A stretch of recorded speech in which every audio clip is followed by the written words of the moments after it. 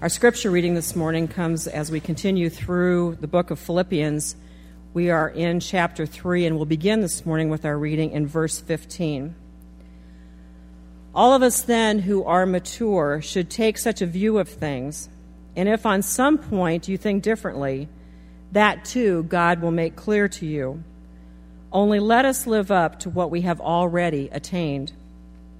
Join together in following my example, brothers and sisters, and just as you have us as a model, keep your eyes on those who live as we do.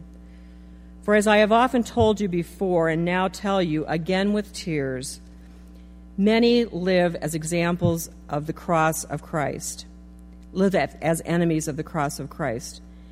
Their destiny is destruction, their God is their stomach, and their glory is in their shame. Their mind is set on earthly things. But our citizenship is in heaven, and we eagerly await a Savior from there, the Lord Jesus Christ, who, by the power that enables him to bring everything under his control, will transform our lowly bodies so that they will be like his glorious body. Let us be in prayer. Dear Lord, you have given us this wonderful passage from Scripture this morning. As Pastor Mike comes forward, we pray that the message that you have given to him to share from this will enlighten our hearts, will touch us in ways that we may not have imagined, and will just open us up to the things that you have for us and the messages and words that you have for us to know and to learn. So, Lord, open our hearts, open our eyes and our ears so that we may receive your message, and it may be then shared with others as we go throughout our day and our week, so that your word will become clearer to not just ourselves, but to everyone that we know. In Jesus' name we pray. Amen.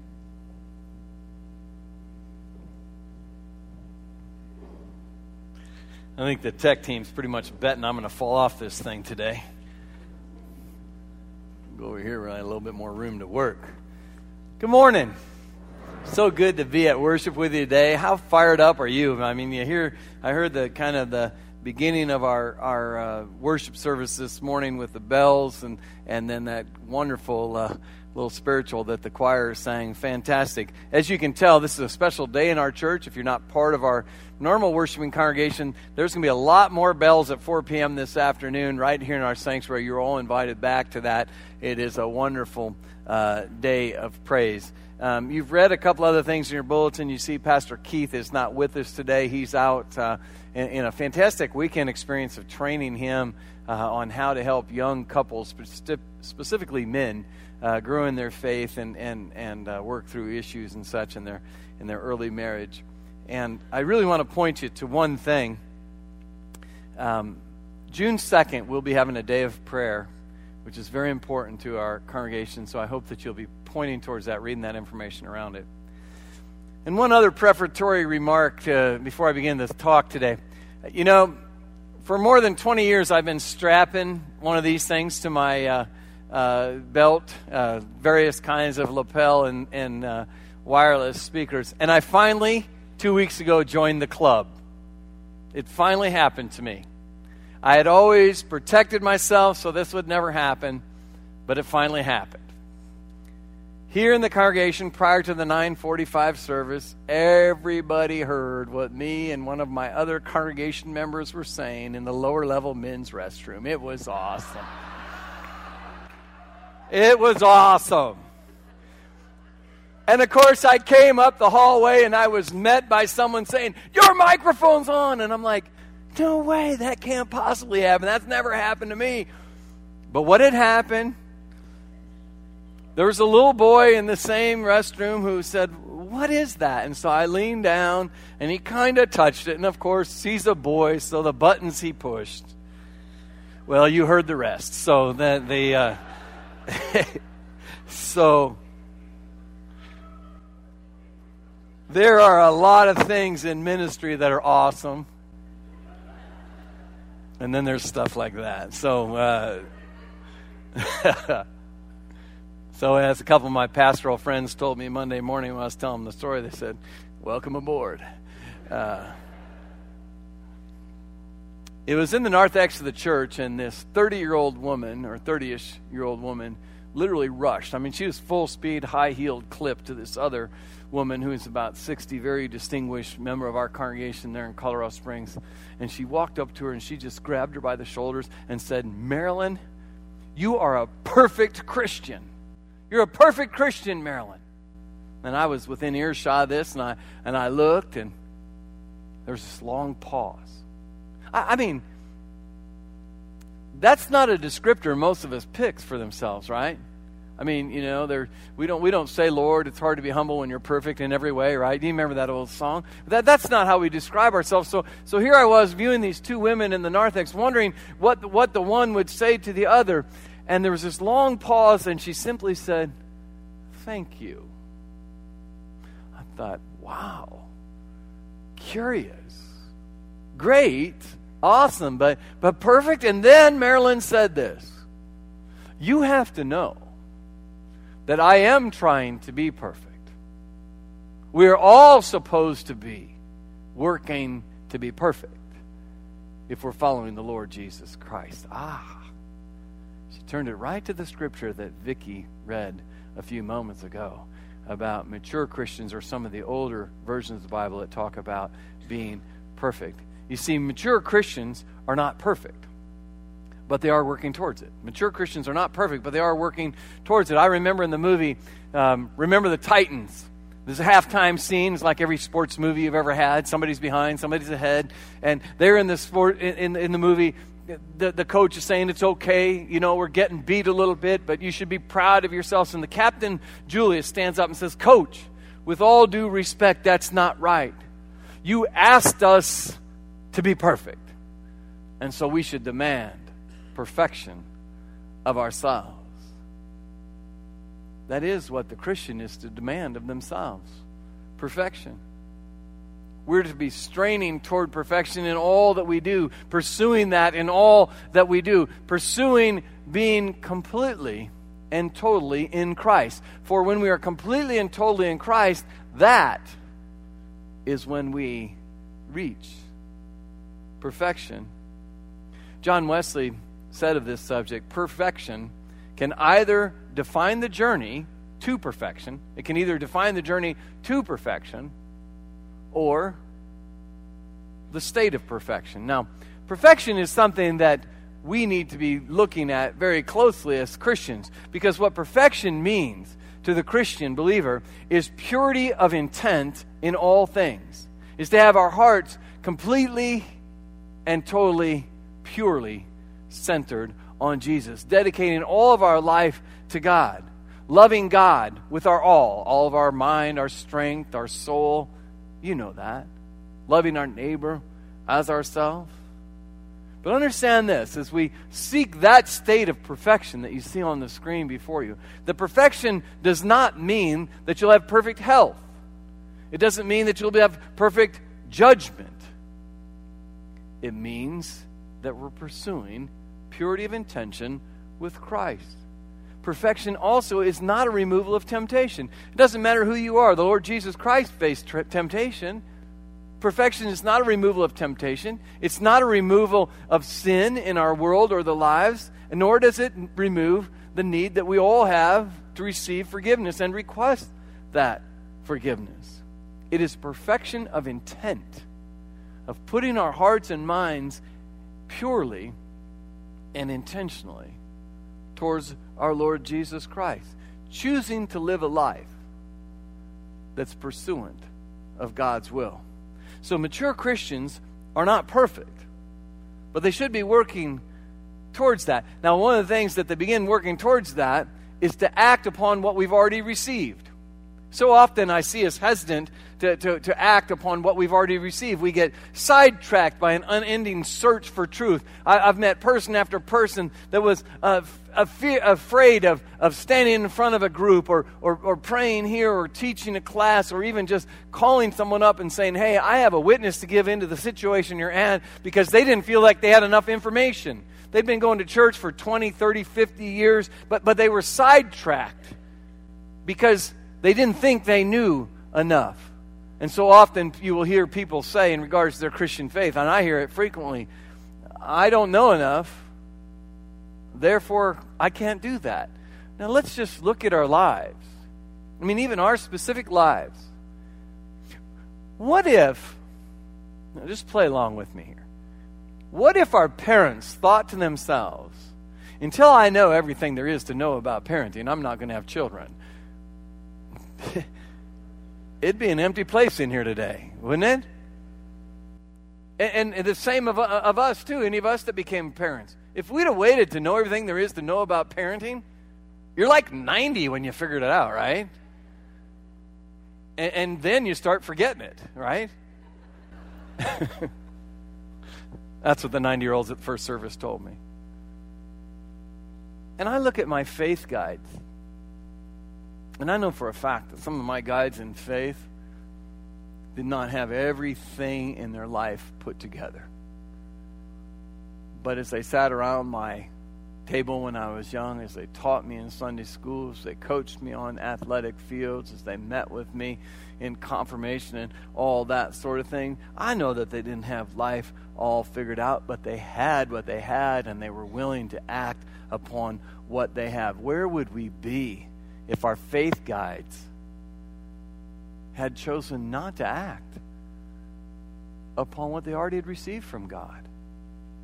We're here because they did act upon it, and they blessed us with it, and we're able to pass some of that on. So see, we have to make no excuses. I mean, this is an important Christian dynamic here, is we are to make no excuses about how much we have yet to learn. We all have a lot yet to learn, but we don't need to make excuses for how much we have to learn. You never make an excuse when you're a freshman in high school that you don't know college calculus. You haven't learned it yet. You shouldn't be responsible for that. But you do have to know algebra. I remember years ago, Teresa was actually on a trip to Europe with her parents. And so I was home with the two little children that I was privileged to raise in my house. But when mom's gone for 7 or 10 days, there comes a time when you need to do some laundry. I mean, they'd worn all their pretty little dresses. My dress shirts were gone. It was time to do laundry. I said, girls, we need to do laundry. Both of them protested, but Daddy, we don't know how to do laundry. I said, you know how to do part of it. Daddy's up here. I can get all the chemicals and get the stuff in the thing, but you can help with the laundry. And one of them, I remember, she stomped her foot and she said, but Daddy, I'm just a little girl. I don't know how to do laundry. And I says, but you do know how to pick up dirty clothes, carry them down the steps, and put them here in the basket. See, we protest sometimes. We make excuses for what we don't know so that we end up not doing anything. You start where you start, but you're not privileged to stay there. I always get a kick out of the story that one of the starters told me at the Drake Relays once. Years ago, he was firing off the gun. It's the Drake Relays. You know, that's some of the most prestigious, race that you can be in. And there was a high school runner from a small school in Iowa who had never seen that many people.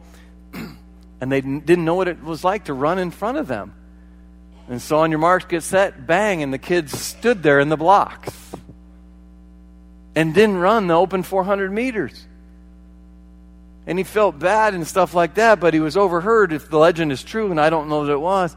He says, Coach, I didn't know what to do. I'd never seen this many people around. And the coach just said, son, it's 400 meters every time there's these lanes. You know what you know. Just run. Just run. We know what we know. And all that God ever asks us to do is to be faithful to what we already know. See, Christian maturity is acting upon and living out the things we already know, and then continuing to accumulate things as we go. But if we don't act upon what we already know and live out what we already know, are we really Christians?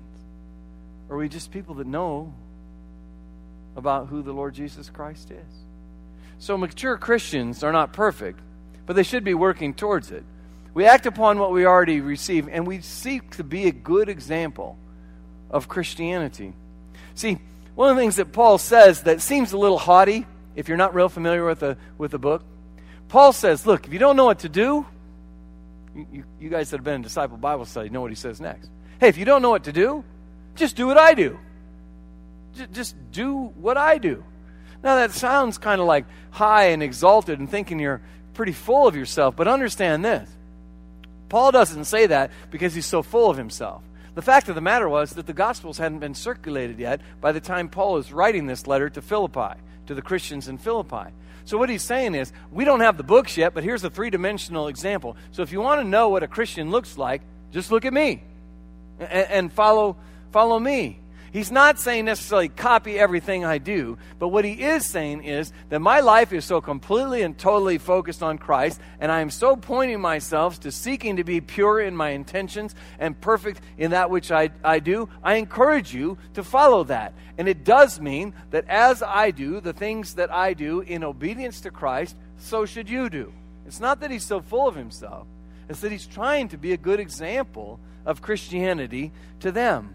The template, such as it was, is right here in front of you. Model your life after mine. Now, I've long said in preaching that it is important to be inspirational. It's important to be informational. And at the same time, when we come to the second part of a talk, inspiration and information don't go very far unless there's some instruction coming alongside it. So let me take a few minutes to give you some instruction. And I'm not really cute at these acrostics or whatever they're called. But it happened that it lined up that I have 3 M words. 3 M words today to share with you about how you can be a good example in faith. How you can be a good example in faith. The first one is mature. Mature in your faith. You know, one of the most tragic things that I teach confirmation students every year, standing right here in this spot, is I say, there's a tragedy in the North American Christian community that most, and this is documented, that most 31-year-olds have the same faith, level of maturity, and so forth, as they had when they're 13. Most of my confirmands are 13 or 14. And we simply can't grow like that. If you're still having the same faith at 31 that you had at 13, you're not maturing in the least little bit. The idea of the Christian faith is, you guys remember this hymn that are at 8:30, Onward Christian Soldiers? You don't stand still. You're marching, you're moving forward. Maturity is a growing thing. Now we know that in a lot of ways our bodies mature just as we keep waking up every day. But our spirit and our mind and our faith matures when we pursue after that maturity. When we intentionally and incrementally, it's easy for me to say. We bit by bit. We intentionally and incrementally stake more on Christ every single day. Incrementally. More and more on Christ every single day. Secondly, model your faith. We heard a little bit about what Paul does. He models his faith. You see, everyone I've ever known and everyone I've ever seen is a role model. Did you know that? If you're not invisible, you're modeling something to somebody. And none of us are invisible. So we're always modeling. I told you about the conversation with Marilyn Fink and one of our young women years ago. But I sit down in the current age, every time that I sit with a couple that's pursuing marriage, either here or in a celebration that we're doing through the ministry of our church, 2 of the first few questions that we ask them are, who are your role models in marriage? I mean, they want to get married. So who do you look to? Who do you look back and say, man, if I'm going to get married, I'd like my marriage to be just like theirs. Or I see some things in that marriage that I'd really like to ingest into ours. Who are your role models for marriage? And secondly, I always ask them, who are your role models of Christianity? When you say, if I'm a Christian or if I'm to be a Christian, that's the kind of person, the Christianity I would love to have. I ran into this just a few months ago. I was sitting here in an occasion at First United Methodist Church, and I was talking to one of our young guys, a 30-something-year-old. I was talking to him about his faith and stuff like that, and I said, who are your role models? He says, that's easy.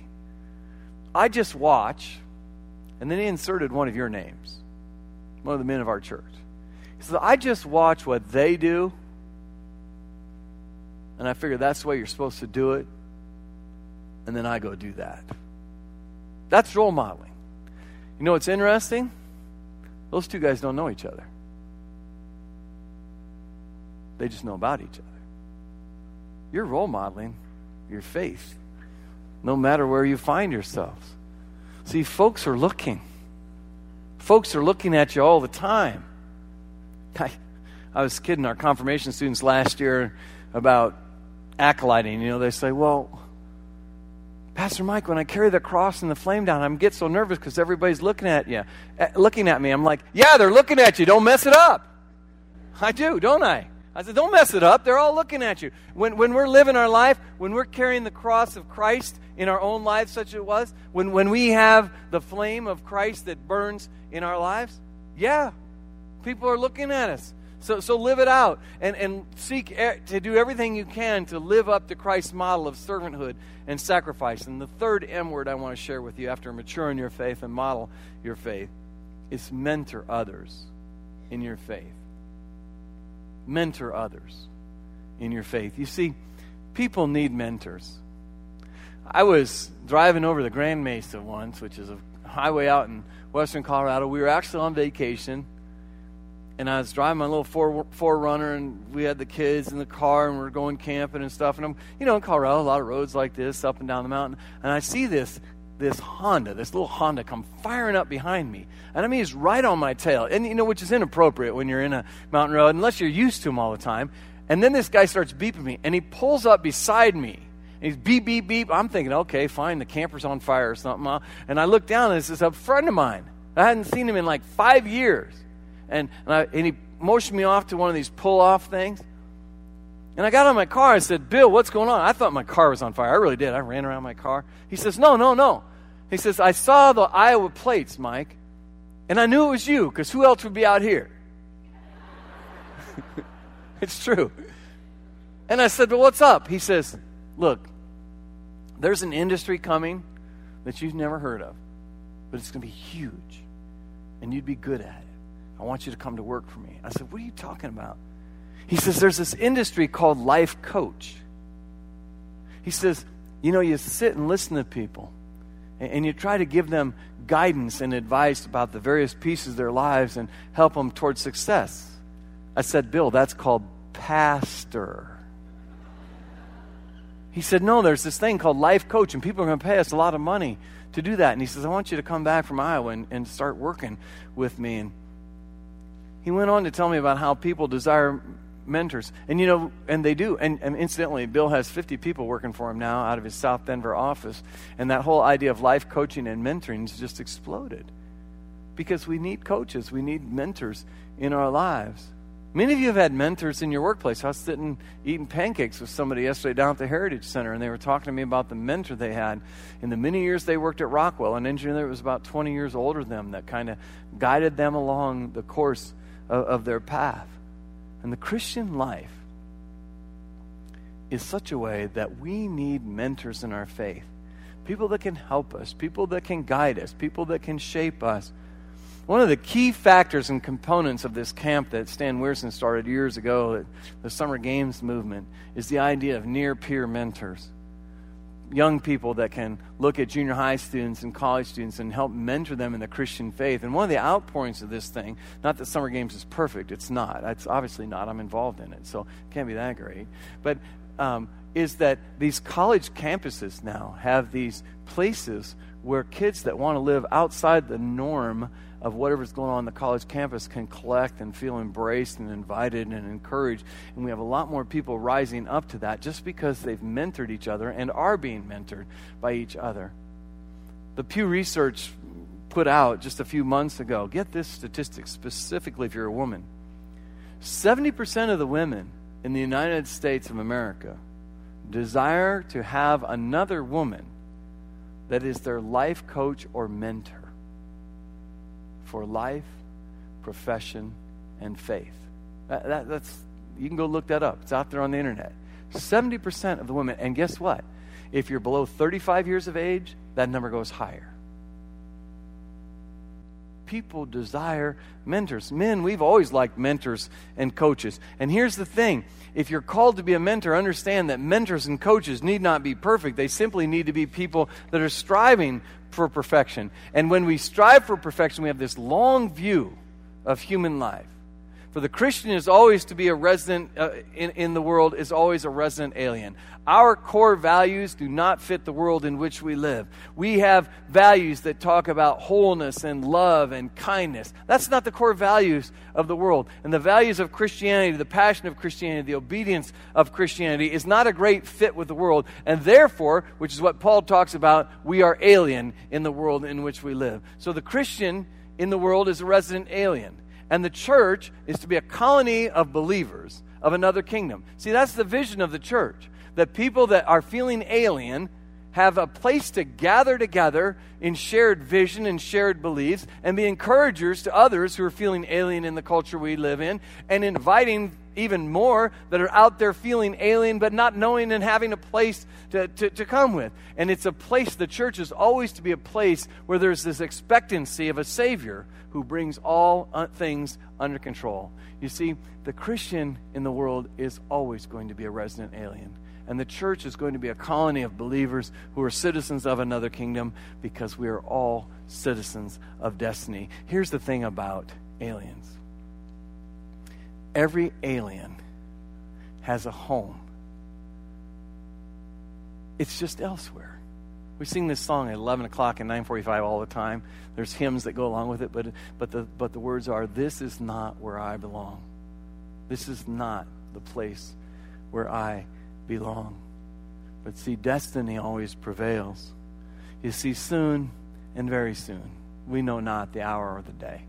We do not know the moment, but soon and very soon, those of us who are citizens of destiny shall come face to face with our Lord, and we shall be at one with Him. Until then, we pursue perfection with every single thing we've got. Let us pray. Lord our God, as we come now to the moments of communion, we ask, O Lord, that we might be fruitful and faithful for You, that we might model our faith, that we might mature in our faith, and that we might mentor others. In Jesus' name, amen.